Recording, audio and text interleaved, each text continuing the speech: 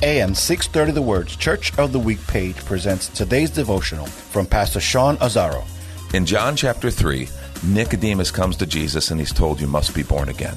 I mean, obviously he doesn't understand. What does that mean? Jesus says of water and the Spirit. And to help him understand, he points him to the wind. You can't see the wind, but you know it's there. And that's so much like the Spirit. The wind is all around us, and we can see what it does. The wind, actually, every time we breathe, we are depending on the unseen to give us life. And that's what the Spirit does. He works around us, and He works in us. That's the power of the Spirit. And that word pneuma, which is spirit in the original language, is also the breath and the wind.